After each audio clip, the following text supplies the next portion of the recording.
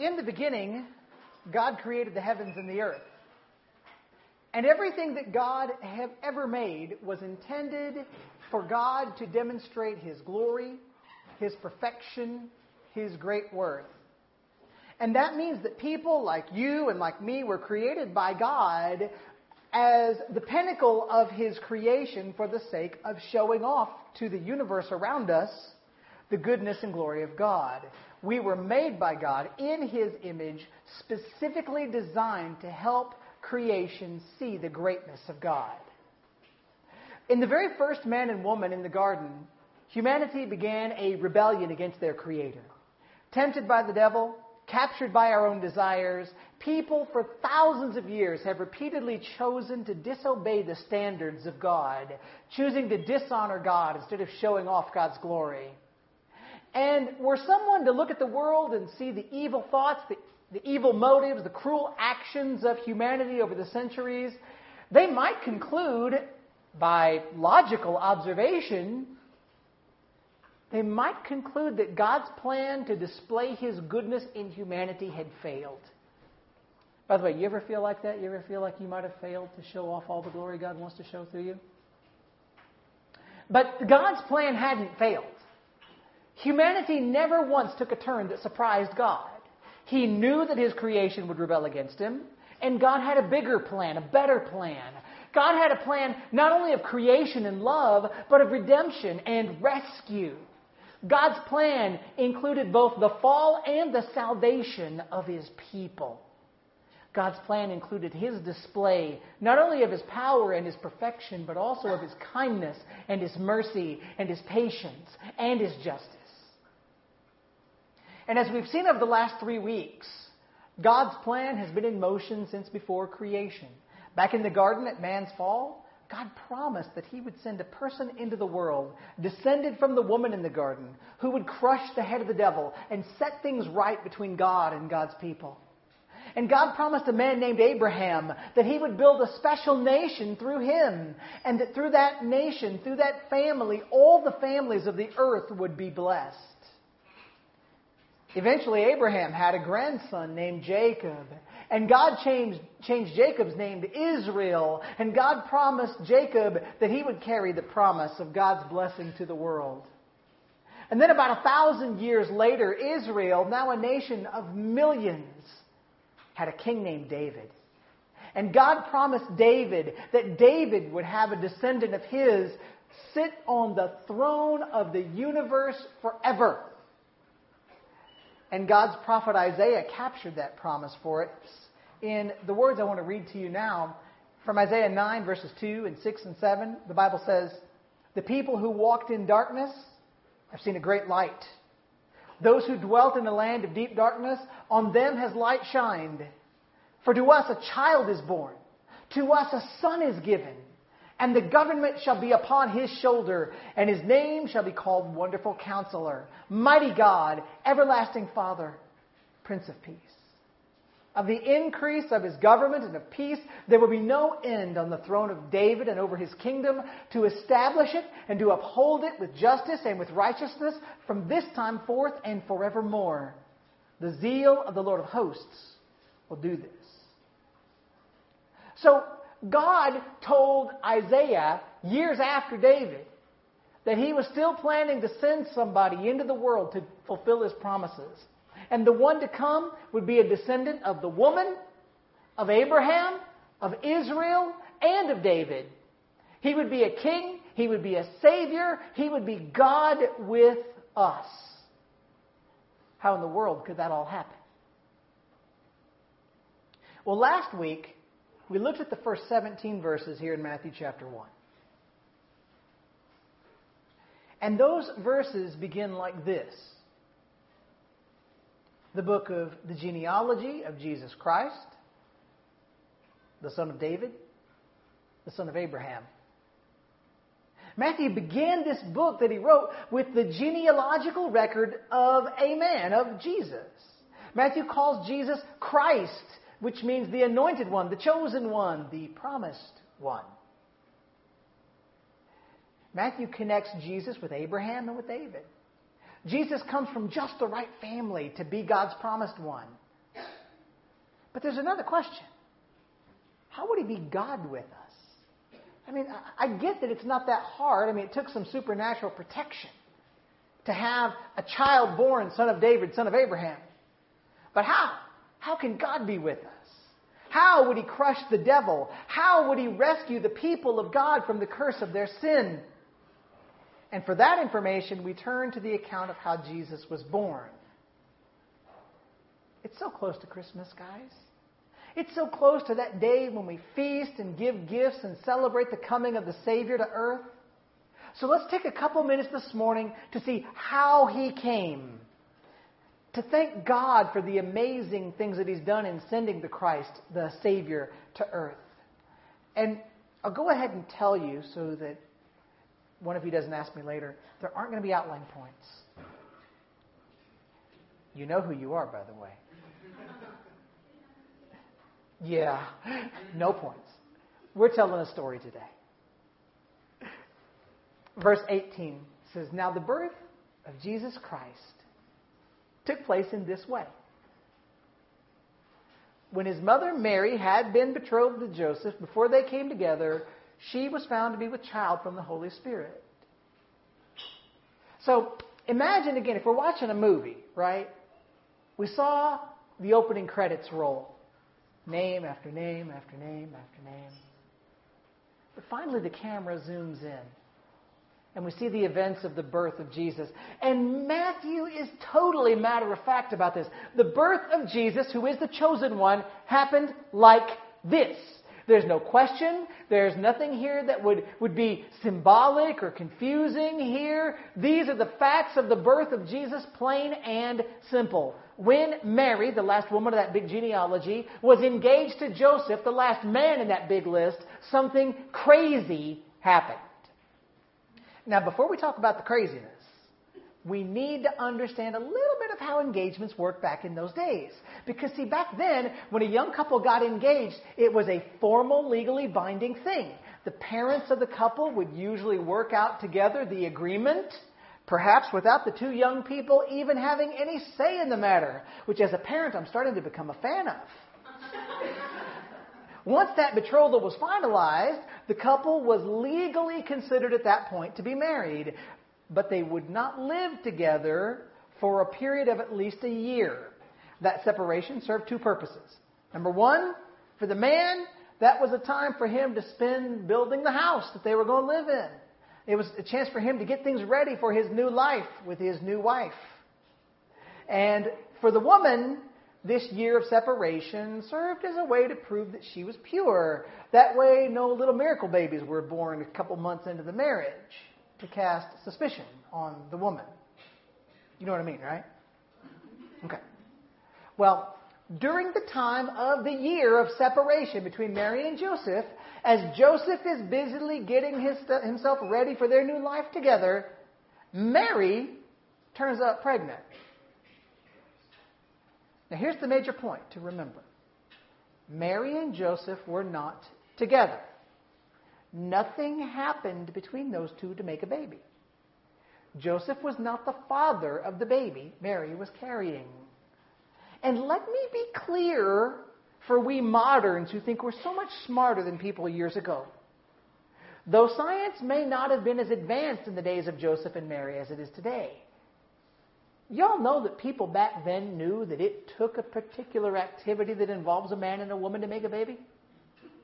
They knew. They had it figured out. People knew that young girls don't just turn up pregnant. But Matthew says something really wild here. Mary was found to be with child from the Holy Spirit. That's a really weird turn of a phrase. Mary was pregnant, but the child was not Joseph's. Neither was that child the product of a dalliance between Mary and some unnamed third party.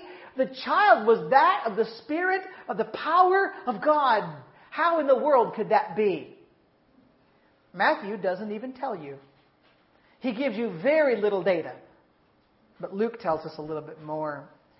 If you flip over to Luke chapter 1, verse 26, you can pick up some background we might want.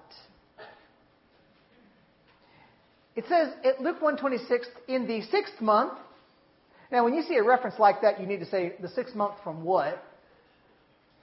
In the 6th month since the woman Elizabeth had found herself pregnant, cousin of Mary, long story. By the way, has to be a funny story, by the way, if you think that story through, but that's just a little insider Bible humor. In the 6th month since Elizabeth found herself pregnant, the angel Gabriel was sent from God to a city of Galilee named Nazareth, to a virgin betrothed to a man whose name was Joseph, of the house of David, and the virgin's name was Mary. And he came to her and said, "Greetings, O favored one, the Lord is with you." But she was greatly troubled at this saying and tried to discern what sort of greeting this might be. And the angel said to her, "Do not be afraid, Mary, for you have found favor with God, and behold, you will conceive in your womb and bear a son, and you shall call his name Jesus.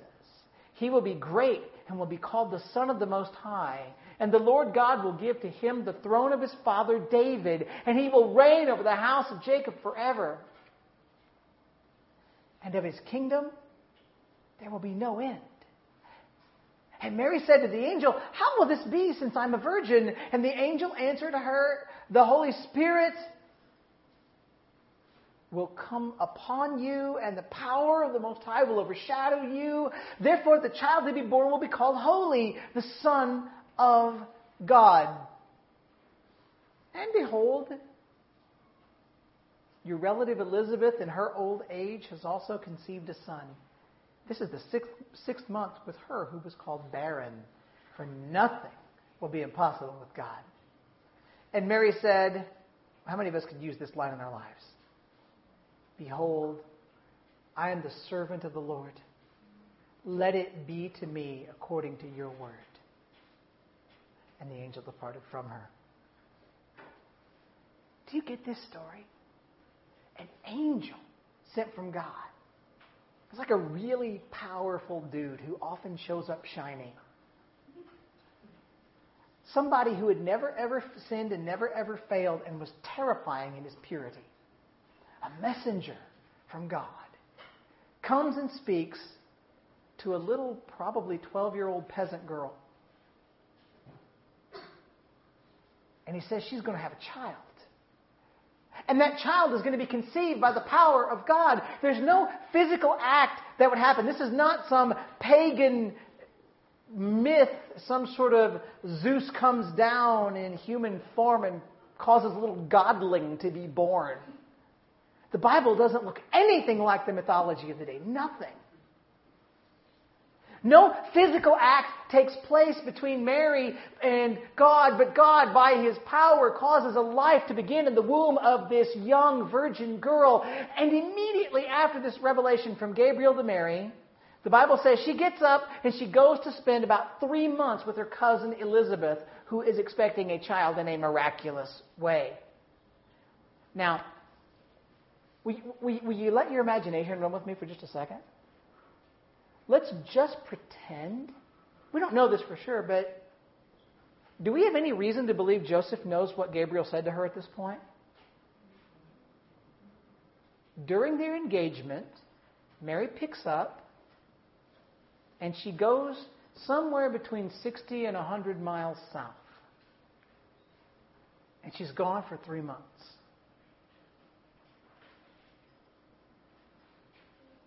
Then look at verse 19. "And her husband Joseph, finding this all out, being a just man and unwilling to put her to shame, resolved to divorce her quietly." See, Joseph finds out Mary's pregnant. Maybe it was when she returned. Wouldn't that just mess up your day? Joseph assumed the logical conclusion. He assumed Mary had been unfaithful to him during their engagement. Maybe when she was down south. And Joseph has 3 options here. He can ignore her infidelity and ignore the law of God in the process, which is not something he's going to do. He could publicly expose Mary as an adulteress and put her to shame. That would protect his reputation. That would give him the best out. Or Joseph could divorce Mary privately handing her a little certificate of divorce in front of only a couple witnesses, and sending her on her way. Again, the engagement was binding. Joseph had to deal with the contract in order not to marry this girl. Well, here's what we know about Joseph. He was kind, he was merciful, and he could not marry this girl because it wasn't going to be right according to the law of God at that time. He didn't want to shame her. He didn't want to hurt her. I mean, look, everything we know says this guy loved this young girl. Right? It would have been just for him to put her out there and call her names, but he didn't. The character of Joseph wouldn't permit that kind of stuff. The only thing Joseph could possibly do, according to his character, is to divorce her as quietly as possible, even though he was likely crushed by what he assumed Mary had done. He just wasn't willing to put her through the extra humiliation. He didn't want to hurt her. He just wanted to move on with life. Can you feel it? Verse 20. But as he considered these things, behold. Okay, stop for a second. Don't run over the word behold in your Bible. Why do you think it's there? It's there to tell you, whoa, look, something crazy big is happening. As Joseph considered, what do I do with Mary? Behold, an angel of the Lord appeared to him in a dream, saying, Joseph, son of David, do not fear to take Mary as your wife, for that which is conceived in her is from the Holy Spirit. She will bear a son, and you will call his name Jesus, for he will save his people from their sins. Just, again, let's play a little imagination here. Joseph, he goes to bed. Let's just say for the sake of drama, it's the night before he plans to meet Mary's family with the certificate in his hand that says, I put you away, you won't be my wife.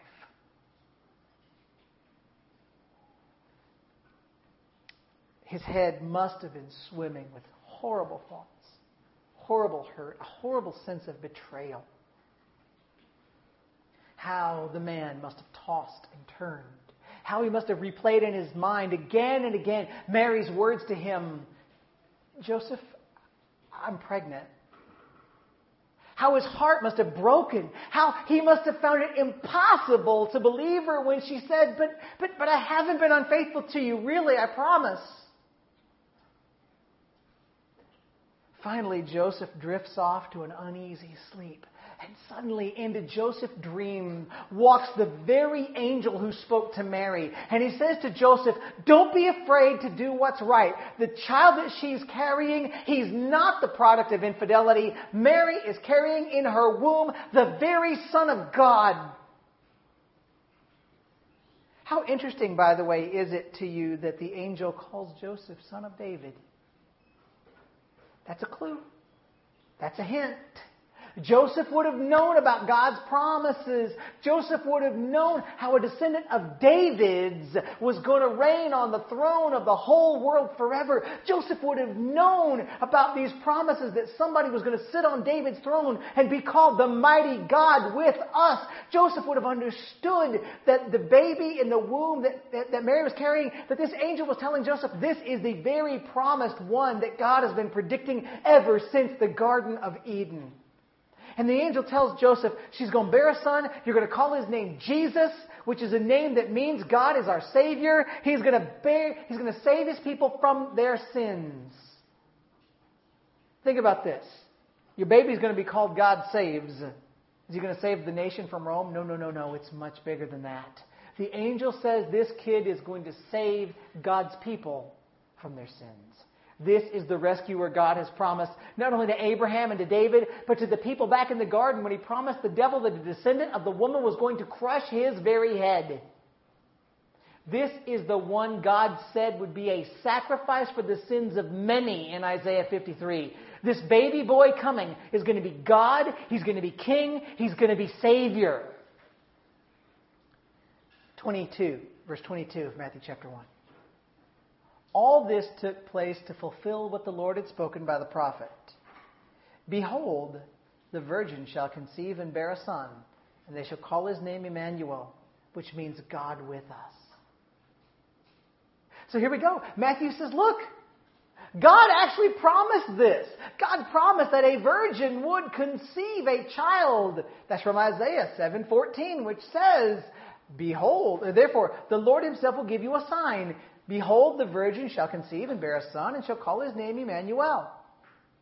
See, in Isaiah's day, that weird little verse was intended to comfort a king of that time period who feared an enemy attack. But God intended this word to be a prediction of something bigger and something more amazing. God coming to earth through the miraculous means of a virgin conception. Then verses 24 and 25. When Joseph woke from sleep, he did as the angel of the Lord commanded him. He took his wife, but knew her not until she had given birth to a son, and he called his name Jesus. And there it is, right? It happens.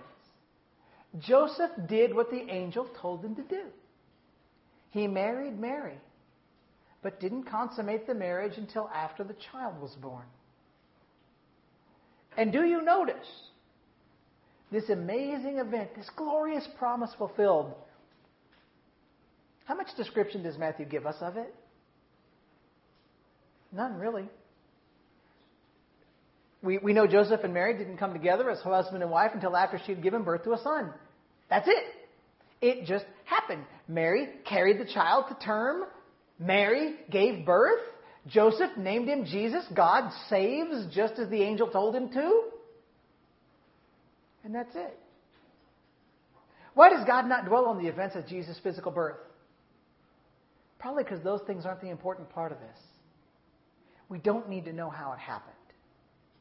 We don't really need to know, well, was it a stable or was it a something else? Would it have looked like a cave or would it have looked like a barn? Or would there have been critters around or would it have been cleaned up? We don't need to know.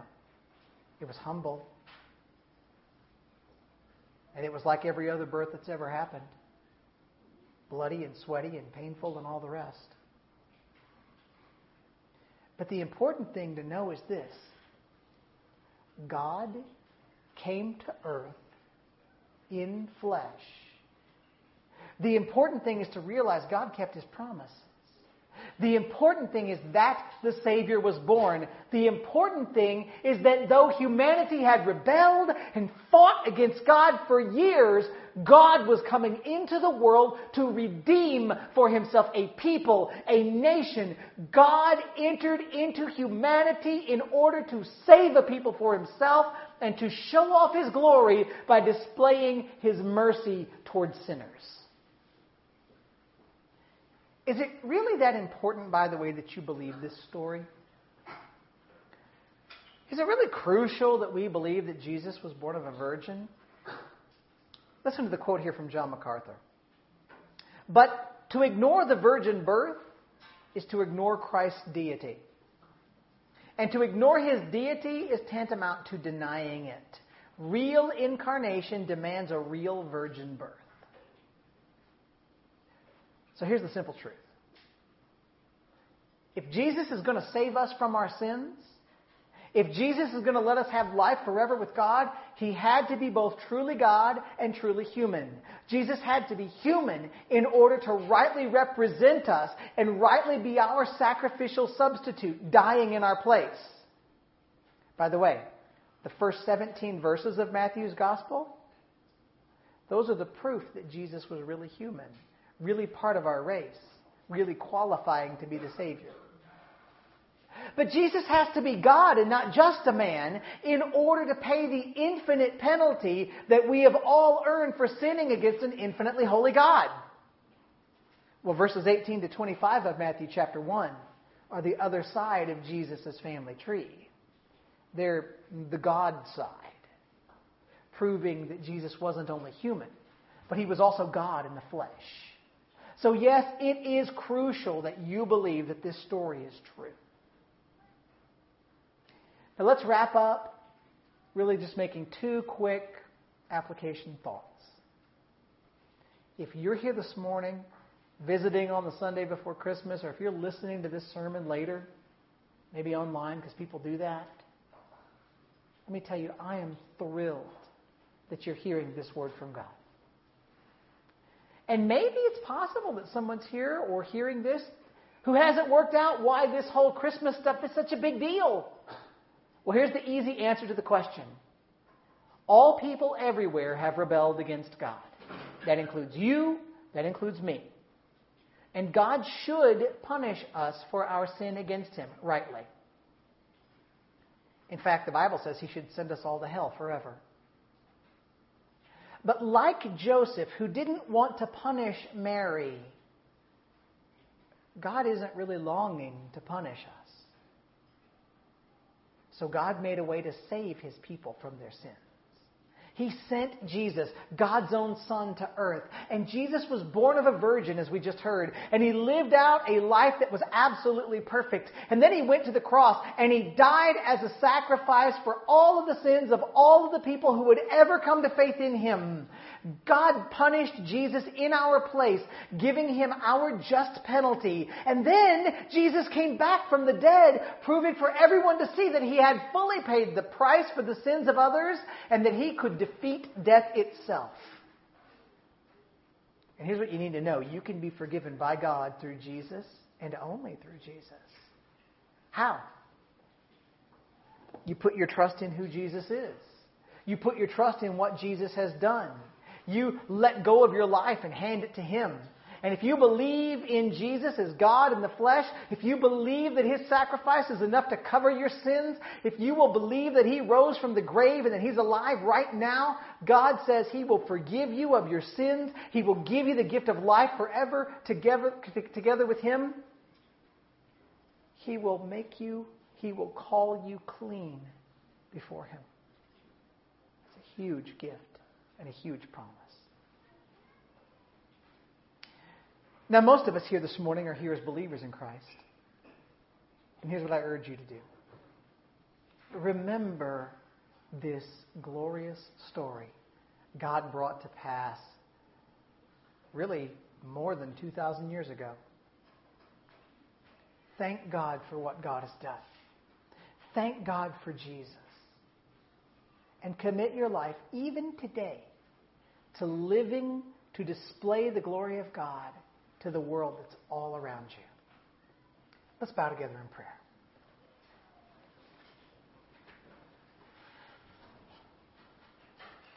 Lord God, there's so much good in your word. And we declare that we believe. We believe the story. We believe in the Son of God. We believe He died to pay the price for our sins. We believe He rose from the grave. But we also believe that He, the Lord Jesus, is God with us, our only hope. And we would ask you that this morning, give us the joy of knowing this and celebrating it together. If anyone here doesn't know you, rescue their souls.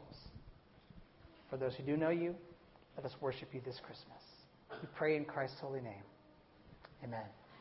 Let's stand together. We're going to sing a song of joy that the Father sent His Son to be our rescuer. If you need to talk to me